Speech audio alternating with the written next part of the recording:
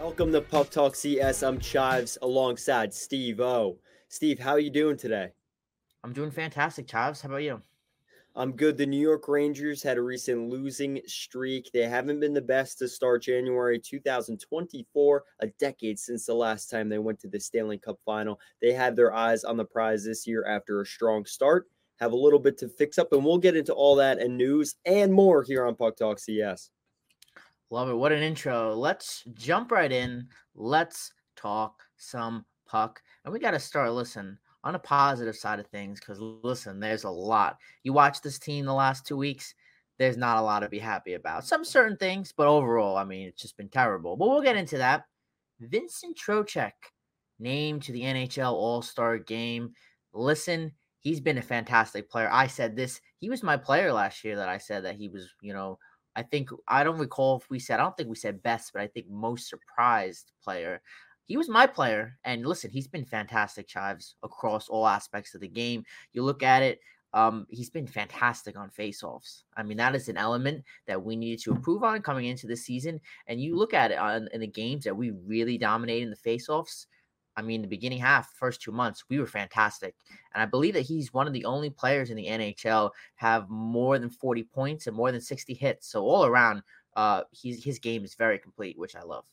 Complete game. I love that, Steve. You know why? I think you very rarely see a player like that get anointed into the All-Star weekend. Now, granted, we all know the history of it. Started in Toronto as a fundraiser for Ace Bailey, who died.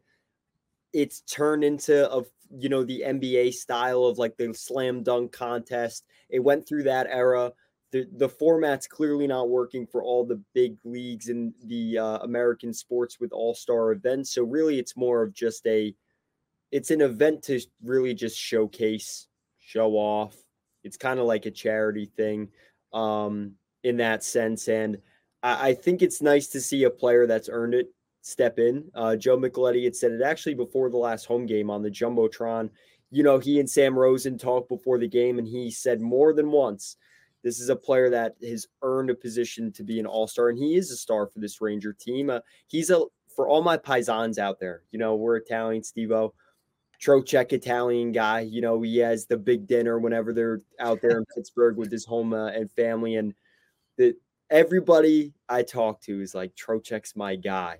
And I think that's a good sign if you're the guy in New York amongst a lot of talented players, Shesterkin, Panarin, Zibanejad, Chris Kreider, Adam Fox. You go down the list, the top-end talent, and he does it all. And it's something I think Will Cooley is learning from him. He's living with him. It's like his billet family. They play a very similar style, and they're two players that are delivering for the Rangers this year. Yeah, and listen, we knew it was not going to be Panarin, even though it should have been hypothetically, but due to his circumstance, it's not going to be. So listen, if it's not going to be Panarin, next man up, it's obviously Trocheck. So you got to be happy for him and hope he continues. Yeah, Steve, I wanted to mention too. Let's take a look back now. The Rangers just played the Anaheim Ducks, Ryan Strome. Steve-O, the deal's got to be paying off in dividends now. There was a toss-up. Do you keep Strome? Do you keep Kopp? Or do you bring in Vincent Trocheck? And Trocheck seemed like a player that was on their radar for a long time. They signed Trocheck, and I thought last year he didn't mesh very well with Panarin. And I think that was not the best start in New York for him. He played really well, but I don't think it was the best start in New York you could ask for. Now, what do you think? I mean, compared to what you thought at the time to now. Yeah, obviously, I think any Ranger fan can tell you who's better and who's lived up to that aspect of the deal. And listen, we knew Ryan Strome wasn't going to be a long-term option here. He just wasn't, again, fantastic player, but just wasn't the type of player we needed here in New York. He didn't live up to his expectations, and he had flaws. I know that we weren't major, supporters of his here on the podcast, or at least I wasn't. But at the time, he kind of fit the position that we needed, but obviously we knew that, it wasn't a long-term scenario. And again, going back to Trocheck last year, I thought he wasn't as complete as he was last year than he is now. He's improved on a lot of his aspects of his game, but what he's done is he's been able to learn in that first year last year, and he's been able to kind of transition to the things that he needed to improve on and take that into this year and improve and make it better and make it more of a complete game. And I love his aspect. He's been very physical. He's been scoring any opportunity we need to him. He's been better on the forecheck. Again, all aspects. And of course, he's fast as hell. I mean, he really is. When you watch him, I was watching him fly up and down the ice in that Carolina game. He's a fast guy. But again, those are all elements that we needed him to bring together. And I think, quite frankly, we made the right move. We made the right move. I don't think there's any debate on that. Philip Hedl was in that 2C role. He was the Rangers' second line pivot, and Hedl is now on his way back to the United States in a report from Emily Kaplan that surfaced last night. So with Philip Hedl returning, the conversation, I think, starts, and it also starts with the fact that the Rangers are playing in San Jose. With Philip Hedl's return, does he come back this year? We could speculate, but it's just a good sign that he's coming back, right? And he's going to be in New York. It seemed like when he went back to Czechia, it was going to be a longer term thing. And it's been a few weeks and he's already ready to return. He trained with Jaromir Jagr. He's trained with the mental health and hockey coach. So I think the progress and all the signs are there and it's good. It's just taken a long period of time to ensure that he's in good health, right? For sure. And what really curiates me, and Laviolette, said in one of his answers that, this was a new approach, in terms of what went into his rehab into coming back. And again, I'm curious into that fact. We'll probably never find out. But just that he's coming back, I mean, you can't expect him to, to be right inserted back into this lineup, within the next 2 to 3 weeks. That I don't really see happening, but it is encouraging. And I really think that this could really um alter kind of the plan that Jury has in place for the trade deadline for Mm-hmm. sure. Depending on what his timetable is. And I think once he gets back and the Rangers evaluate and sit down, they'll have a better timetable of when he's going to return. So I definitely think, listen, once he's healthy, and obviously when he comes back, he's not going to be 100% ready to go. But again, he's somebody that we've missed. We missed Kako. We've missed Kako was interesting. I'll touch on that later. But Hedl is definitely a player, we missed, especially looking at that Vegas games, that LA games where just offensively we've had nothing. So is that certainly promising for Hedl to come back. Yeah, and he becomes an addition from within, right? Like he automatically adds to your team. 7 goals in that conference final run. He put up 22 goals, 23 assists, 45 points in 22-23 last season. He put up 6 assists in 10 games played this season before going down. He's now 30 plus games he's missed since November 2nd when he was hit by Jesper Foss, suffered an upper body injury, and he signed that 4x4.4 March 29th, 2023. So the fact that they just signed him, right, it seemed like a deal that would become a steal at a point, right? Maybe not a steal in the same, I don't know if you could classify it as that, but it's something that the deal looks better as the term goes on, right? Like if he's signed by 4.4 and he keeps growing, well, you're in a good spot for a few years. Same with Alexis Lafreniere. Right now, Lafreniere is kind of making less than what he's producing and making on a deal that at least for this year and next year, will save the Rangers as a bridge. So I'm really excited to know what's going on with that. And Arthur Staple even had stated, I think Brooks as well had stated that, it's probably going to be sooner than later. He may even start skating with the team before the All-Star break. So that would be within the next 2 weeks. Huge news for the New York Rangers that, like you said, trade deadline's coming up. He automatically checks off 3C role, right? Like I think when he comes back, he would probably play in the third line center position. And with that, just want to touch quickly upon the fact that the Rangers play in San Jose, Steve. Former third round pick Anthony Duclair, 2013 draft, had to find his way in the NHL and he contributed to the Florida Panthers Stanley Cup final run with 4 goals and 7 assists in their 20-game run last spring. Signs with the San Jose Sharks team that he knows is going to struggle.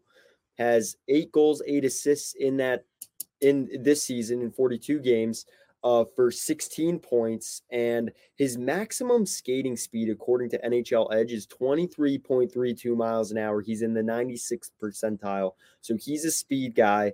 And this is what I envision. Imagine a world where Phil Heedle comes back and you go and acquire Anthony Duclair for help at right wing. I mean, is anyone complaining? I feel like that changes the whole identity of the third line. Yeah, obviously there's a big question mark with Hito in there, but I'll raise a different element to this situation, and I'm going to toss the question back at you in a second, so be prepared. But listen, he's only on pace to get 30 points this year, and obviously this isn't his best year, and quite frankly, this might be his worst year in the league. And again, he's not playing on a talented Sharks team. I mean, this Sharks team is highly uncompetitive. Quite frankly, they were competitive against us when we played them, and hopefully that's not the case when we play them again. But listen, the element to that, the element in Duclair's game that might be an issue is 5-on-5 play that I've seen this year. And you could toss that up in that, what, the Sharks are just not a 5-on-5 play. It's not him, it's the system. But Duclair struggled on 5-on-5 play this year. And that's also an area that we struggle with as well. So do we want to add a player that, is struggling to an element that our overall game, we're struggling as well, So I'll toss it back to you. Do you think, I mean, I don't have the numbers in front of me, but I do know the last time I looked at them, they were not good. Duclair's numbers 5-on-5. Would you want to go out and acquire a player that is struggling in an element that overall as a team we are struggling with right now? Or do you think it's just, listen, the system in San Jose is just not competitive hockey? Yeah, I think we talked about news. We just talked about some of the news that's going on in the Rangers world, and I think it is time to rip off the Band-Aid. They haven't been good in January. They haven't been good down this stretch. Now, since January 1st, the Rangers on the power play have 7 goals, 5 versus 4. So that's on the power play. That's 9th in the NHL. Great. Penalty kill. 74.1% on the PK since January 1st. That's 26th in the NHL. And 5-on-5, 29 goals for. That's 16th in the NHL. And 20 goals 5-on-5, so that's 16th in the NHL. My apologies, 29 goals in that time span. So with that, I think that is a very valuable question to raise because Duclair plays 15 minutes a night. I'm assuming if he were to ever come into the fold in New York, he would not be earning power play time if, at least on power play 1. I think a player like Alexis Lafreniere would earn the look over him. Maybe Kako, if you want a player that's like more of a puck possession playmaker with the first power play unit. If you're that first power play unit's not getting shuffled, right? Good question though, Steve. I think it's interesting. What about his game to you? It doesn't stand out 5-on-5 production or just the way he's playing. Well, I think his puck movement has been down just in general these last couple of years. I found out. I just pulled up these stats here. So Anthony Duclair on 5-on-5, and this is per 60 minutes of play for a season. So in 2021 to 2022 season, his primary shot assists, he averaged around 12. 2022 to 2023, he averaged around 15. This year, he's averaged around 5. His rush shots in 2021, 2022, he was averaging around 12. Last season, he was averaging around 15. This year, he's only averaging around 3. Controlled entries. He had 13 2 years ago. He had 19 last year. This year, he only has 8. I'm not going to look at scoring chances and those numbers because, again, the Sharks are an uncompetitive team, and they're obviously not a playoff team. They have their flaws in that sense. But listen, I'm not going to go through all these stats, but it's evidently clear that he's taking fewer shots this year. He's driven to quality areas of the ice less this year. And listen, those numbers are concerning, but he might work he might work. I'm kind of with you in the sense that he's definitely a player that we should look at. Obviously with the skill level you've seen 2022, 2023, and 2021, and when he was with Florida, and when he's in a system that is supposed to work, and ours is supposed to work, even though it's not working right now. You could see the positives that he brings to his game. And I think that there is an ability where he can turn around and create off the rush chances that I do like that he brings to the table. So again, I was just bringing these up to play devil's advocate, but I think it's clear that his consistency this season is not there. But given the season aside, there is obviously no doubt that he has the skill there that could obviously fit pretty well for us. So that's definitely an option that Jury is going to look at for sure. Yeah, now here's where I like Duclair's game. I think he's really good off the rush, and I think that's something that the Rangers need in someone to be able to back check, to be responsible, and to be able to chip in, right? You don't need a third line guy to produce like crazy, but he's 28 years old.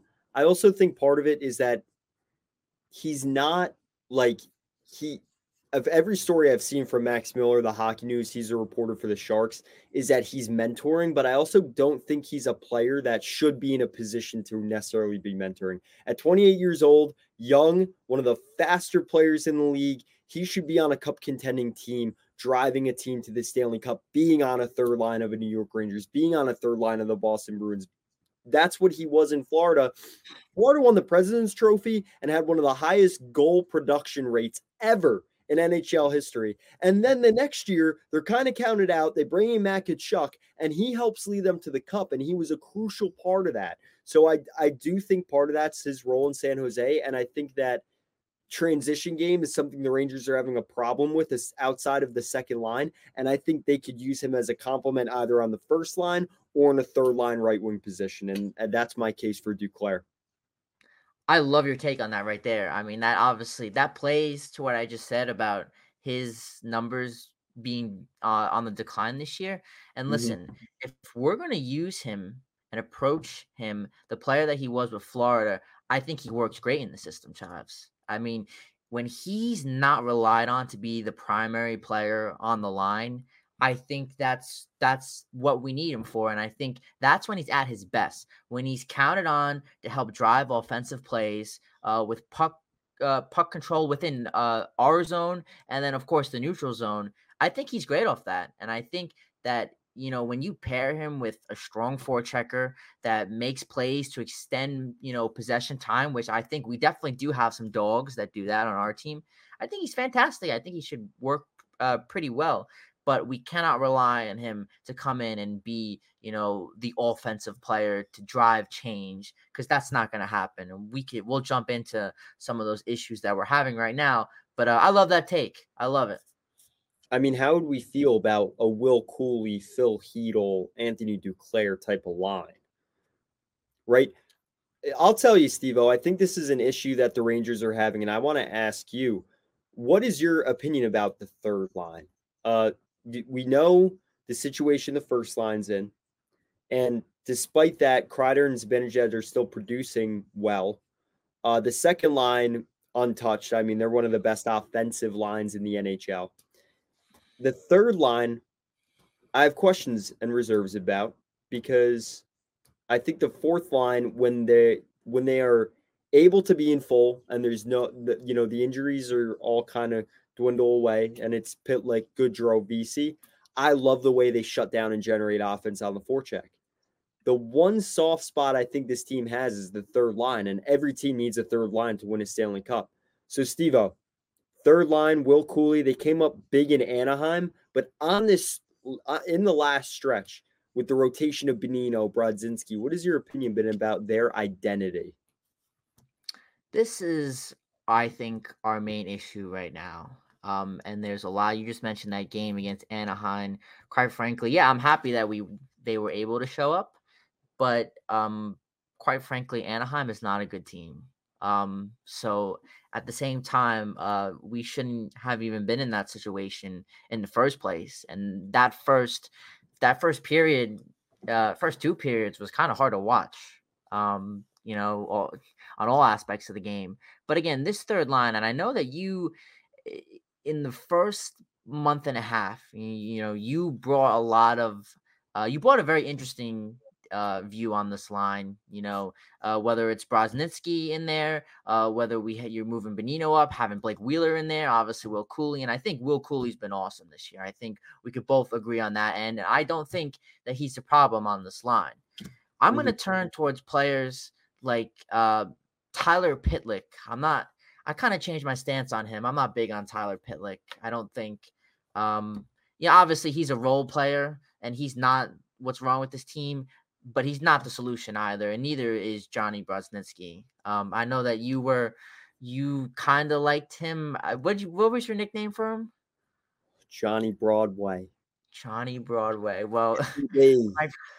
quite frankly, Broadway is not the solution to I think the equation either. Again, I don't hate him, but you know, when this team is struggling and you take a look at it, let's break it down. Let's take the Kings game, for example. You know, we lose 2-1. You know, you could evaluate that game in a couple different ways, Chives. And obviously, I think the main thing for us is we didn't generate enough scoring chances. You know, obviously we Lafreniere was able to tip one in.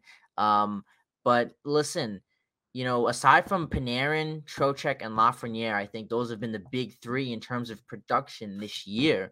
I Mhm. mean, who do we count on for a spark? And I don't think, again, you can't look at that fourth line in terms of an offensive spark. That's not their role. Tyler Pitlick, Jimmy Vesey, these guys are not there for offense. That's not their identity, you know. So that kind of brings me back to your question: the identity of this third line.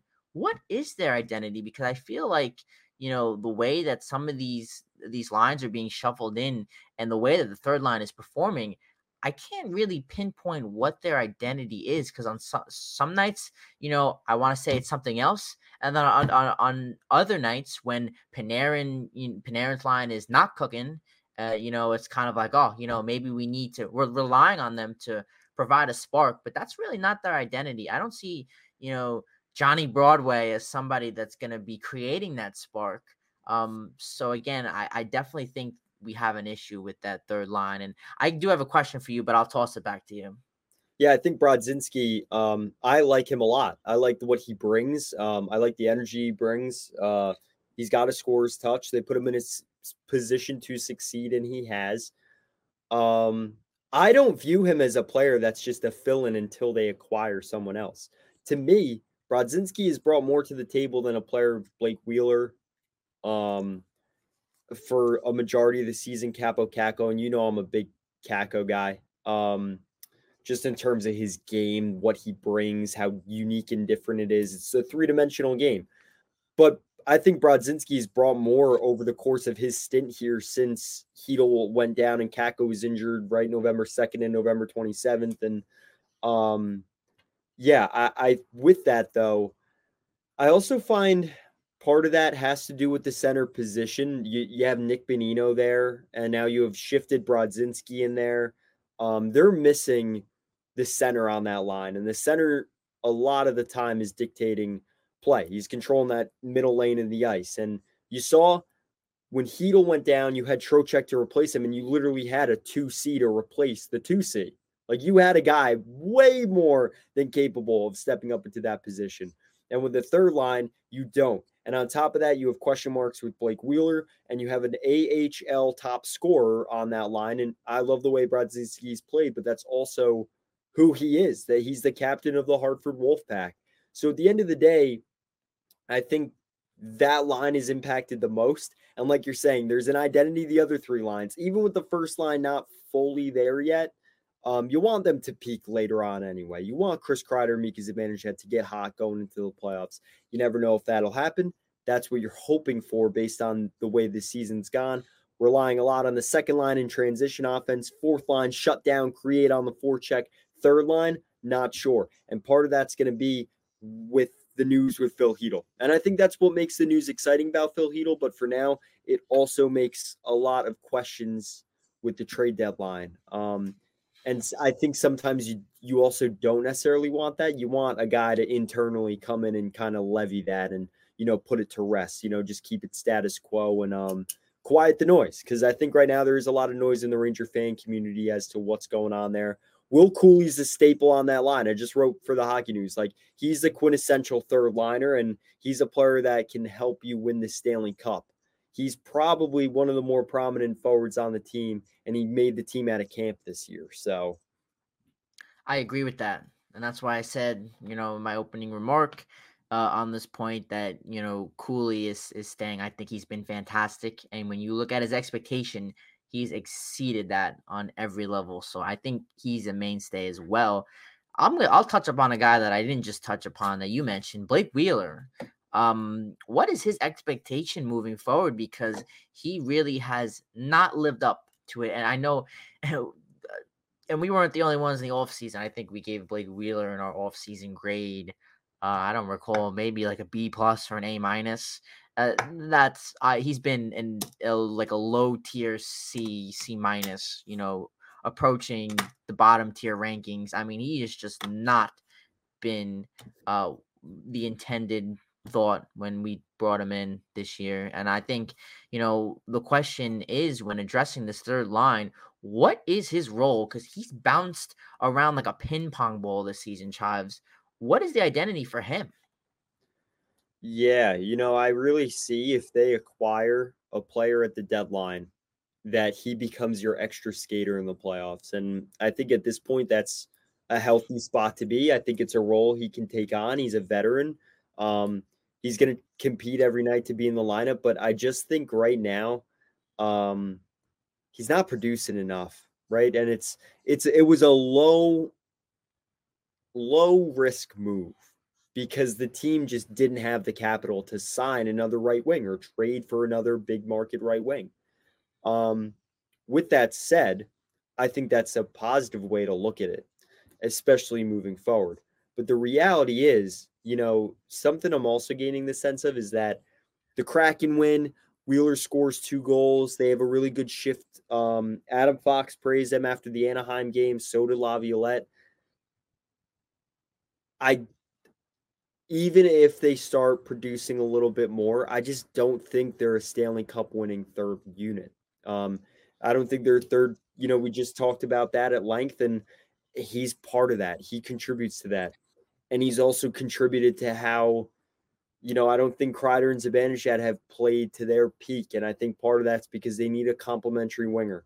And now you've seen more than once this season, he's shuffled off that line and shuffled back on and shuffled off. And the hop between the first right wing spot and the third right wing spot, he's played some fourth line minutes too on the fourth line. I think not really knowing where he fits into the lineup affects a few other things. And I don't think it's like a heavy statement to say that. I don't think that, that remark has anything heavy attached to it. It's not like it's got an anchor sinking the team into the ocean. And it's also not pointing everything at his situation. It's just, with the first line right wing spot, the third line right wing spot, who's the player playing in those positions? And why does the third line not have an identity? And why does the first line right wing spot seem to be a rotating door? Because if he was solidified, this wouldn't be the conversation or the discourse, and that's just the reality of it.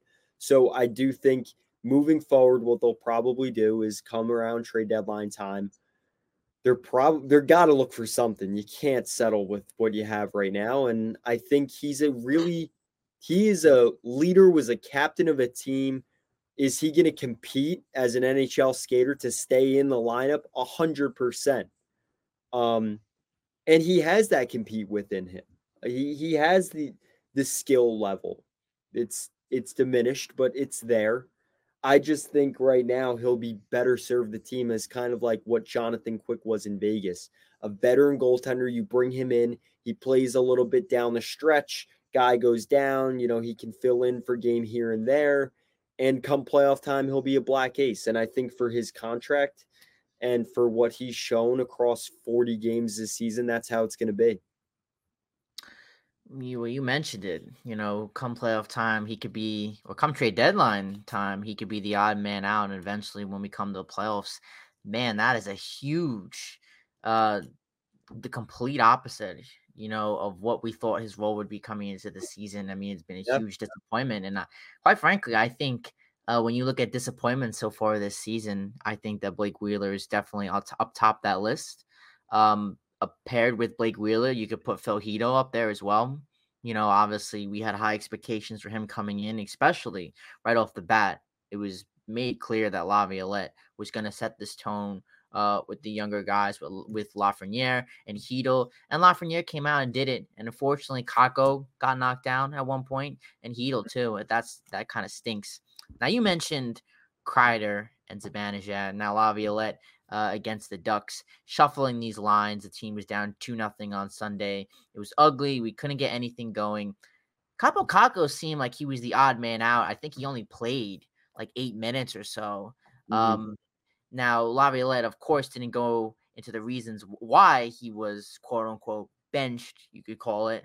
But maybe this is a hint that the Laviolette doesn't feel like Kako is the right person alongside Kreider and Zibanejad, trying to get them a spark to get going here. Do you think, Chives, that Laviolette in that last game is saying, you know what? Maybe Kako isn't the fit for Zibanejad and Kreider? Yeah, I think something that is interesting and I've seen toyed around on the internet is moving Trocheck up and Zibanejad down, which isn't even an up and down move because one, I think they're playing really producing similarly. And I think second to that is that the first and second line, they've been interchangeable for years. It's not a first and second line. It's just like the D pairs, right? Like no matter which one's out there, they're a first line caliber trio. And I think it would be a good move maybe to get Trocheck and Kreider some looks. I like the chemistry they had for some stints last season. And I liked what they've shown in the past with each other. And I think you got to get Zibanejad going. I don't think it's a matter of Kako, to be honest with you. I think my apologies. He was it was a result of penalty kill power play time that he was shifted off the ice. And with that, I think could it, I don't think it's hinting towards anything, but I do think it's also brings up the conversation that if Kako was sitting for that time, and there were a lot of penalties, there were like 6 penalties in that period, and he was the odd man out because there's penalty kills and power play, and he's not on the power play unit, and Zibanejad and Kreider are. They're penalty killers as well, so now they're not going to be skating at even strength. So now Kako's out there with different guys. I totally see what Laviolette said with that and trust in that. But I also think there's no other side of that conversation if their line is producing well or if like fans really felt that Kreider and Zibanejad are driving the bus. And I think that has been a problem all year. I wouldn't say a list, this must be addressed problem, but I do think it's something that along the course of the year, I don't think anyone has stated that Chris Kreider and Mika Zibanejad have really driven the bus in terms of production or those big moments. Not knocking their play by any means. I think Zibanejad's a point per game center. Kreider is on a scoring run that will probably see him pot 40 or close to 40 like he did last season. I've just felt that the 21-22 season and for points last season, those two were the guys kind of driving the bus for the team. And I've said this before on the podcast. I think it comes down to, I think it's their responsibility because I think Kako is not a player that you can expect right now to just take his game from here to here, right? We saw with Lafreniere, it takes time, right? So, yeah, I don't think it's a matter of trying some new things out, but I wouldn't be shocked if in the next week we maybe see a shuffle up. I know that would be a big change, but I'd like to see if maybe a new look just to get those guys boosted and started, even if it's just in the middle of a game. Move Trocheck up, move Zibanejad down to play with Lafreniere and Panarin, and move Trocheck, and his game fits and meshes well with Kreider. So I know that was a long response, Stevo, but I want to know what you think because now that Cat goes back, I think he's looked good. I like his game. I like what he brings. But I know that's not in the same vein as the rest of the Ranger community. So, Yeah, Listen, I think the take was spot on, and this might be the best time to move Trocheck. Obviously we mentioned not the fact that he's made the All-Star game, but he's playing such a complete game at such a high level right now, all aspects of the game. Maybe that's a play you want to slot up and move up. Maybe try and move Zibanejad down and see what if he could get someone cooking there. And obviously there's no doubt that Trocheck could play on the top line. But I want to throw this stat at you, Chives. In a regular season game where Kreider and Zibanejad both scored a goal, the Rangers are 42-11-6.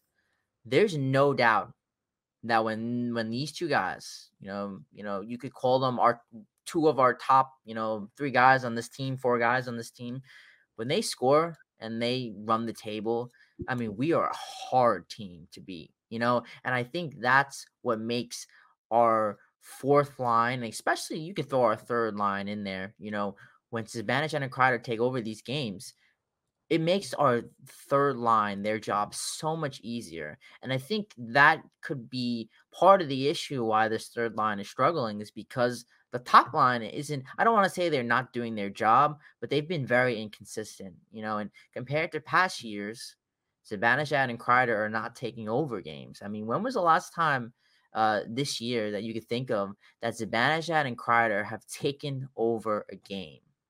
See, I'll, so yeah, I'll say probably the Boston game and like post Thanksgiving, maybe Flyers. They played the Flyers around then too. yeah, and that was over 2 months ago. So that doesn't play into our fact.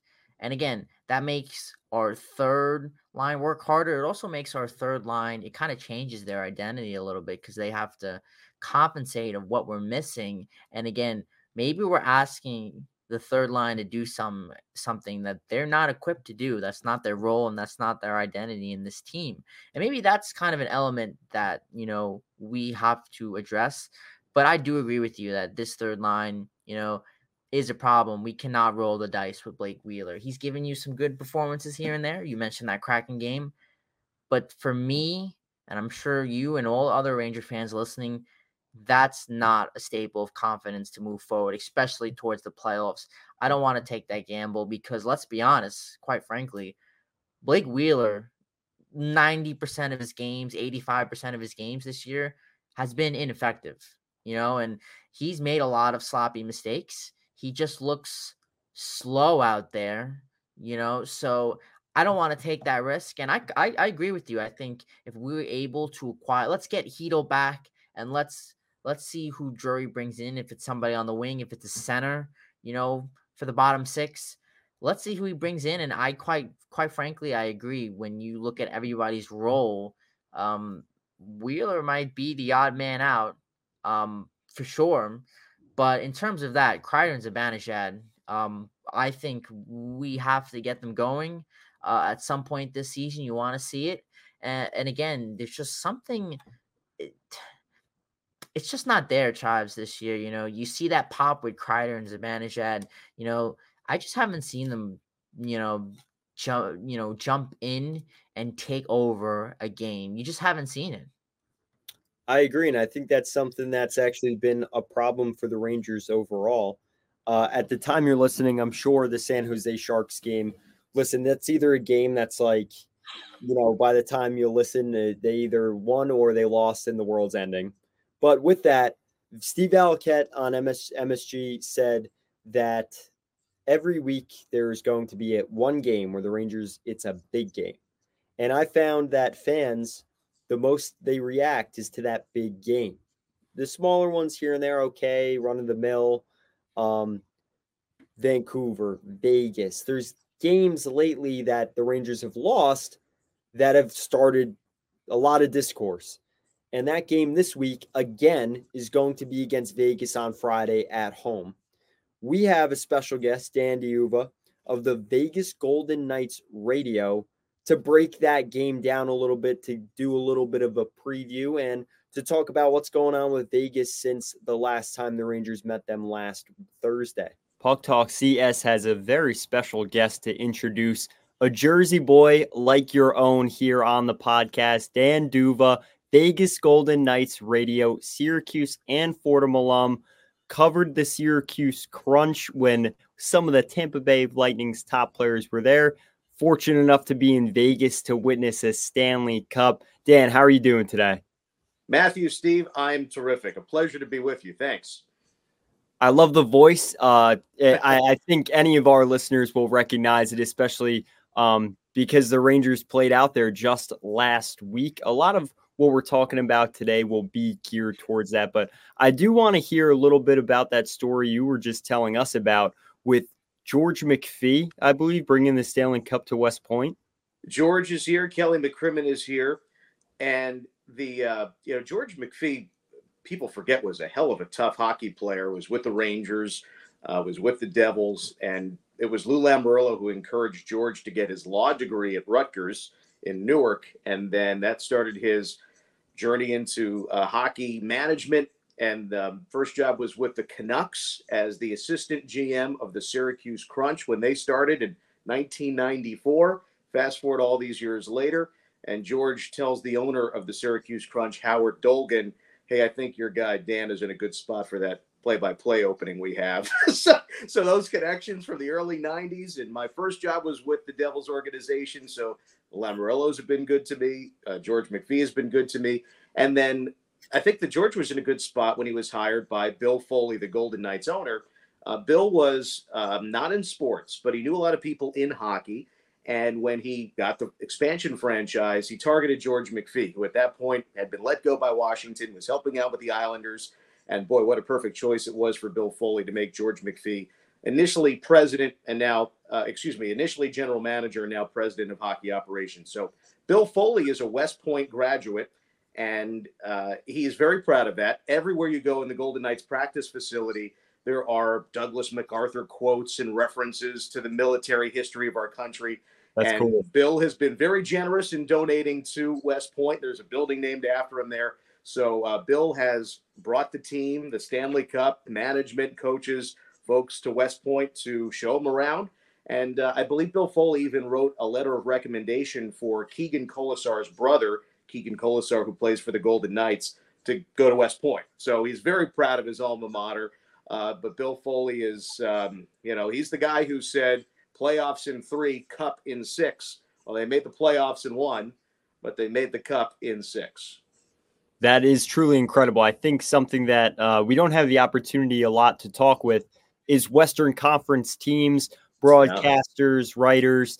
We're so stuck in this metropolitan vacuum because of how good the divisions become for the New York Rangers and their opponents. Now, with that, I want to start off with talking about what's something that fans outside of Vegas should not only know, but fear about this Vegas Golden Knights team. A lot of the conversation has been about a potential back-to-back Stanley Cup final berth. A lot of people, I talked to Dan Rosen a lot in the box at MSG at Press Row, and he says there's not many teams that can compete with them. So what's one thing that stands out to you that's people should know, but also fear? The things that are troubling, for example, the New Jersey Devils, since the Knights just played the Devils and lost 6-5 in overtime, compared to the same things troubling the Golden Knights. How do you respond to injuries? Vegas is its captain, Mark Stone, had 2 back surgeries in a year. Right now Vegas is without Jack Eichel, without William Karlsson, without Shea Theodore. If you were to make a list of the players you would least want out of the lineup, those would be among the 3. They got Adin Hill back after missing 25 games. And he, of course, was the goaltender who won the Stanley Cup last year. But when you're without your top players, the foundation is revealed. And so the Golden Knights are succeeding. They've got points now in 5 straight, 4-0-1. They are doing it without those guys. And it reveals how fundamentally sound they are. Frankly, how good of a coach Bruce Cassidy is.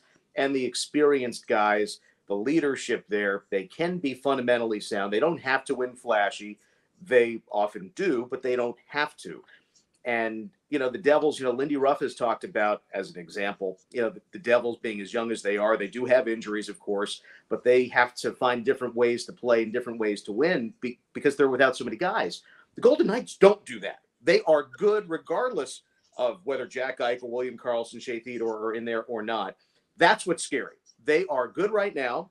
They have been in first place much of the year. They teetered a little bit, but they have figured things out, even with some absent players. So if you've got a great structure and you think about those guys who are all expected to return at some point, those are like trade deadline acquisitions. Boy, that is what's scary, that this team could be better than they are right now, and those players would theoretically be rested to go into a long postseason run, like, for example, Mark Stone was, Aiden Hill was. Those guys were injured for the second half of last year, and then they had great postseasons. Now, you just mentioned some of those injuries. Can you go a little bit more in depth in terms of who stepped up for these players and some of the lineup changes that the Knights have? Jonathan Marchessault, the Conn Smythe winner, has, to me, been the most impressive, not only because he's, on pace for a new career high in goals, but he's as fiery and as vocal and as passionate about the game as anyone I've ever come across. He was undrafted. He played for Patrick Roy with the Quebec Remparts, and credits Patrick for making him the person and the player that he has become. Jonathan said that, I thought I liked hockey, and then I met Patrick Roy. And their relationship was volatile, but mutually beneficial. So Jonathan loves Patrick Roy, very close friends with his sons, in particular Frederick. And Jonathan's spark and his dynamic with Bruce Cassidy. Jonathan and Bruce can yap at each other, but they all know it's for the betterment of the team, to the degree that Jonathan has said in coaching his own little kids that he actually uses Bruce Cassidy as an example for himself on how to coach his kids. So if you see Bruce and Jonathan yelling at each other on the Golden Knights bench, they might really be fired up, but they have a huge mutual appreciation. That's what's fun about that dynamic. And he leads the team in goal scoring. Mark Stone has been so impressive. He's a point per game. And that's, overtaken Jack Eichel now, the team lead in scoring. So those guys have stepped up. Of late, Nicholas Watt is playing in Jack Eichel's spot between Ivan Barbashev and Jonathan Marchessault. Nick Watt was a Calder Cup champion in the American League for Charlotte. Vegas got him in the Eric Howlett trade a few years ago. And he's been a fourth-line center, has had spot duty up in the lineup. But in the last two nights' games against the Devils and the Islanders, he's got 5 points combined. And he's been great in the face-off circle, a terrific penalty killer. And when he's confident, you got to watch out. It is some of the best hockey we've seen from Nick Watt. You might remember he scored that big overtime goal in Montreal during the playoffs a couple of years ago. He can step up. He's been a little streaky, but as he's gotten older and figured out how to be more consistent, I think that Nick Watt has been one of those guys truly stepping up for the team. And those are the guys who come to mind. There are others.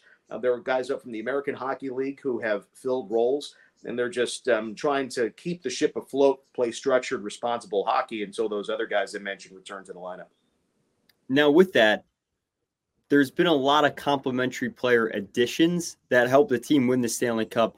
One of them notably a former New York Ranger, Brett Howden. But I want to know, for players like Ivan Barbashev, Chandler Stevenson, Howden, what in Vegas in such a short amount of time period has allowed players like that to develop and flourish? Like, what was set up maybe at the start or the dawn of the franchise that's allowed players to step in and develop and almost take their game to another level? I think a lot of clubs struggle with that, and they've been around for a long period of time. One of those clubs, the New York Rangers. So what's allowed players to go to Vegas and, like you mentioned with Nick Roy, take their game to another level? It's a great point, Matthew, because growing up in New York, you think about the big trade line acquisition, the superstars, whether it's in hockey or baseball, you go through it all. And, people in New York want the superstar. The Golden Knights have acquired a couple of those. Alex Pietrangelo, Cup champion captain in St. Louis. He's a horse. He might not be the guy who wins the Norris every year, but he ought to probably get more consideration than he does because he can put offense first if he needs to. On the Golden Knights, he doesn't need to, but he does put defensive hockey first, and the number of minutes he plays, he doesn't have to play 25 minutes. He can. They've moved him to the second power play because they don't need him on the first power play, and it doesn't matter to him. He's just a great leader, an experienced guy who's great in the room, a great family guy. So he's a star. Jack Eichel is a star, but You mentioned Ivan Barbashev. You mentioned Chandler Stevenson. Now, Ivan, yes, had won the Stanley Cup with the Blues a few years back, but the Knights didn't have somebody of his pedigree, someone who was physical, tough, but also has the skill to be a top-line player. And what do you know? He's there with Jack Eichel and Jonathan Marchessault, and he made Riley Smith expendable. The Golden Knights and their fans love Riley Smith, an original Golden Knight, but with his age and contract, the Knights needed to find some salary cap space to keep Ivan Barbashev and sign him to an extension. That was a tough choice to make, but the Knights didn't have somebody like Barbashev. They didn't have somebody like Chandler Stevenson, who was acquired from Washington, again, Cup champion, beat Vegas in 2018, but then the Knights got him. I remember talking with Jay Beagle, who had been a line mate with Chandler Stevenson on that Cup team in Washington, and I asked him, did you think that Chandler would turn into this great all-star type player, point per game type of guy with the Golden Knights? And he said, oh, I knew it back in Washington. I just didn't tell anybody because then they would take him off of my line. So Jim McKenzie is a Golden Knights scout. He had seen Chandler and Hershey. I remember seeing Chandler and Hershey in the American League, and you could see he had this incredible speed and incredible lower body. But could he put it together at the NHL level? And Jim McKenzie saw something there. And so the Knights got him, for pennies on the dollar, essentially. And he has just blossomed into this guy. So the theme in all of this, going back to the start of the franchise, players who were deemed expendable by their clubs for whatever reason, let them come to Vegas. And that's where the misfit mentality came to life.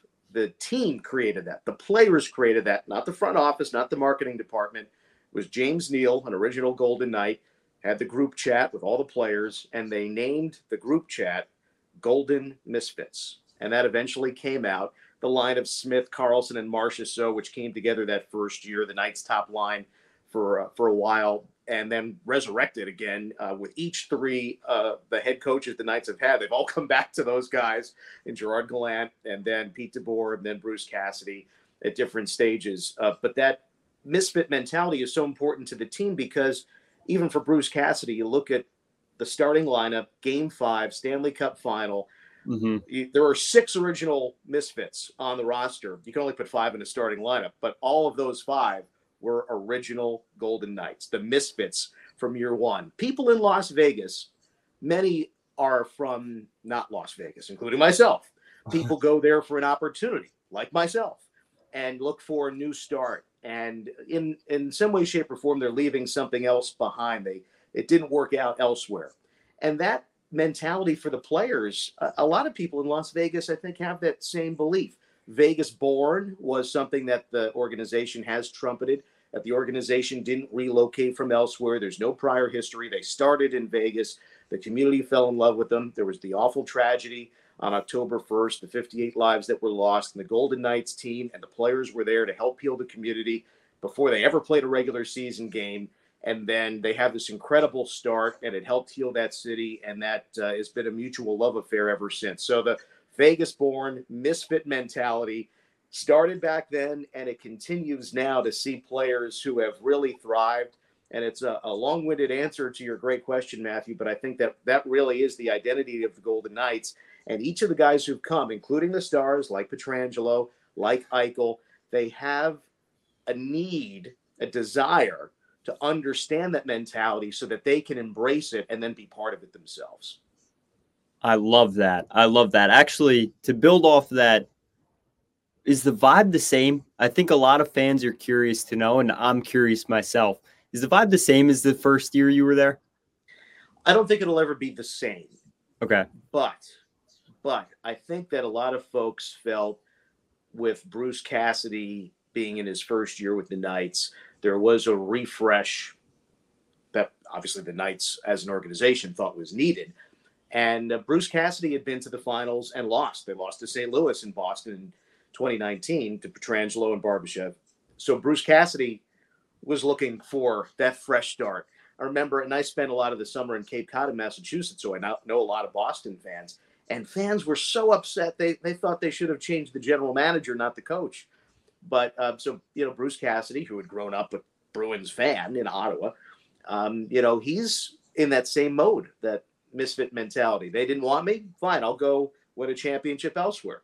And he did. So I think that there was a feeling around the organization. There was a refresh there and a back to the mentality of, and I think that this was put really well by John Stevens, who, been part of the Kings run, Flyers coach, et cetera, just a great defensive coach.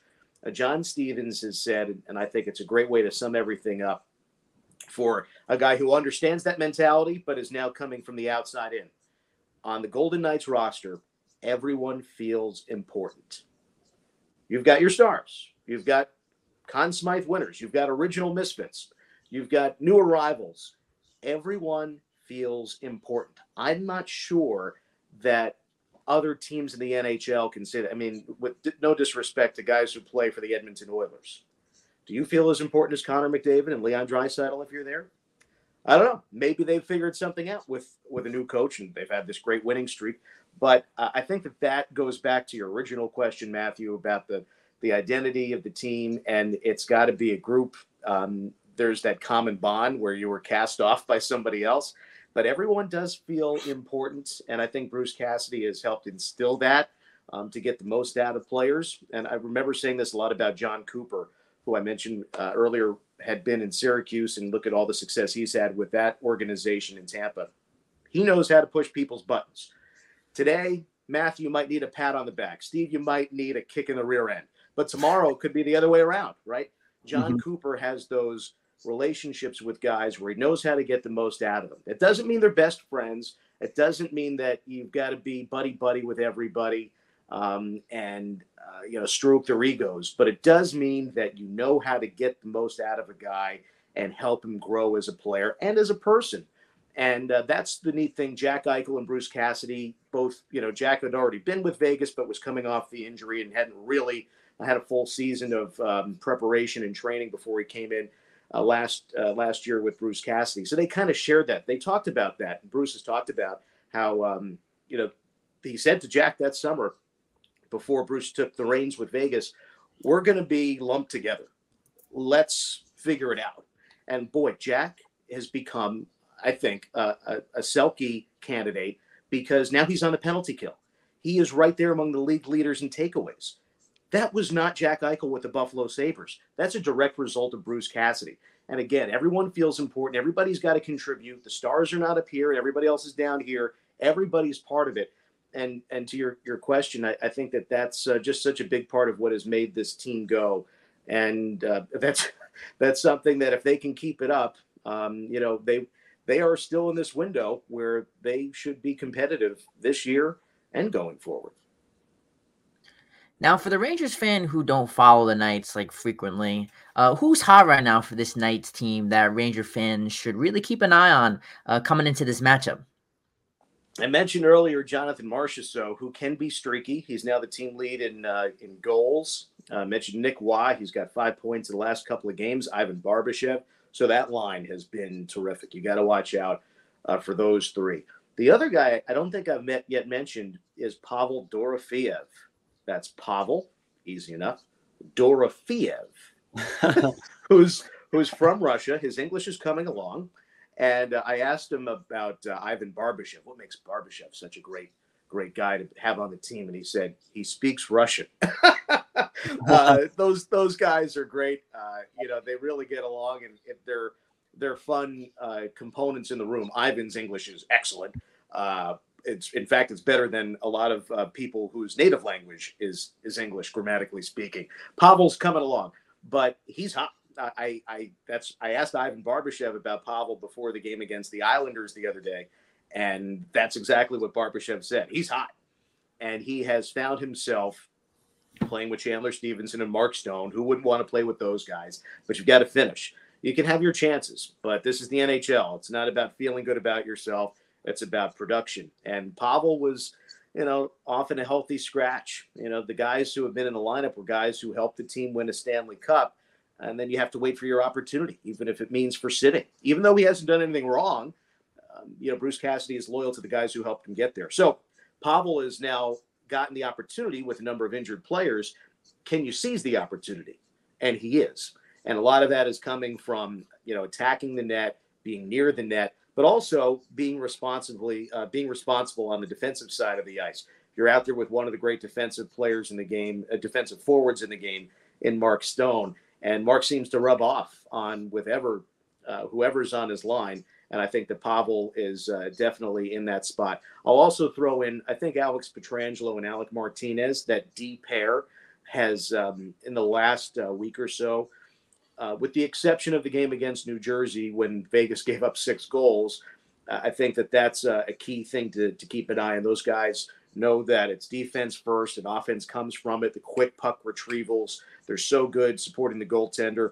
And the last guy I'll mention is the returning goaltender, Aiden Hill, who missed 25 games, tried to come back a couple of times, didn't work. And what do you know? Makes 40 saves on 42 shots against the Islanders, was compact. He's big, lets the puck hit him. He can make a highlight save if he needs to, but his effectiveness is being compact, staying in the crease.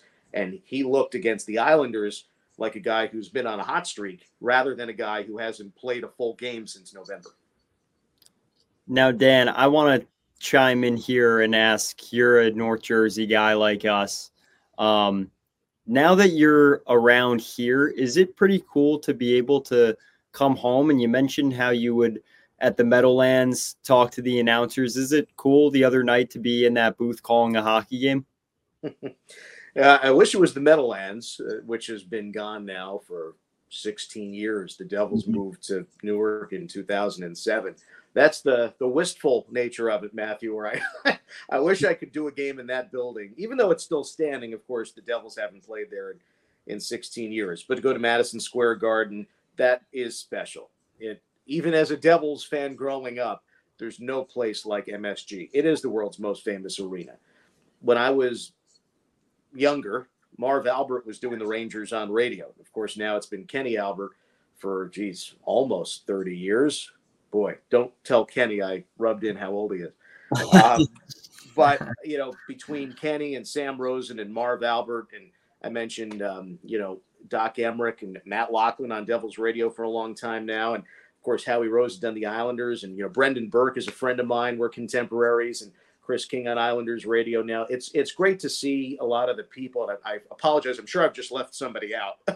But it's great because I've known a lot of these guys for a long time and looked up to so many of them for a long time. And that's neat to be in that position. I'm grateful for all of that. We've been blessed with great play-by-play announcers in the New York area for many, many decades, back to the beginning of the broadcast play-by-play medium coming to existence.